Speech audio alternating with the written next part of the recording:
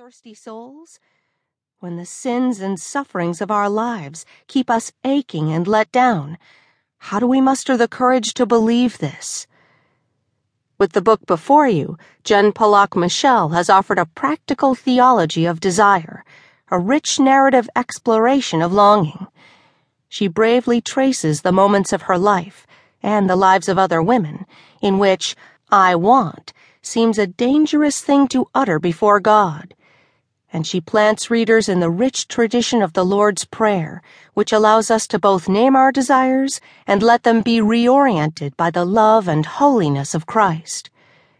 It is appropriate, in only a providential way, that I am writing the introduction to Jen's book.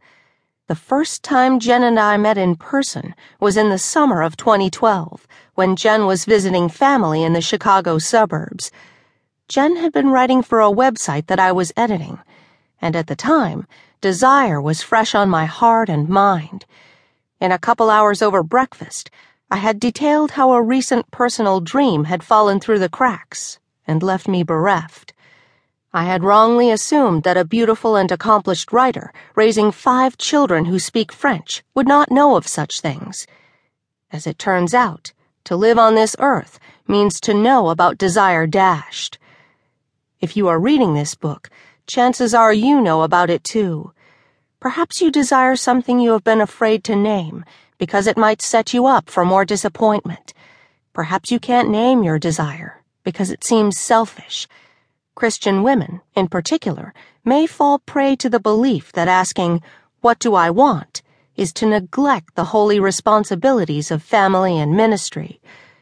Perhaps you never thought that God intended His followers to desire, or that He desires you.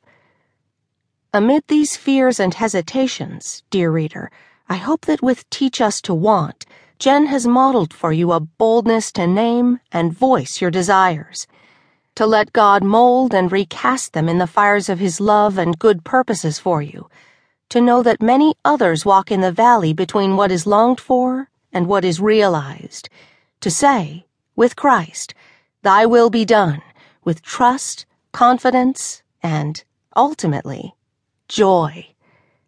Caitlin Beatty, Managing Editor, Christianity Today. 1. Afraid to want. Fear. It was the voice of God I was hearing. He who had named light and sky, sun and moon, male and female, the very same God of Abraham, Isaac, and Jacob, whispered my name one hot July day as I overlooked a lake in northern Ohio. Jen. I was 16, and God is as close as this story. A Prodigal's Tale.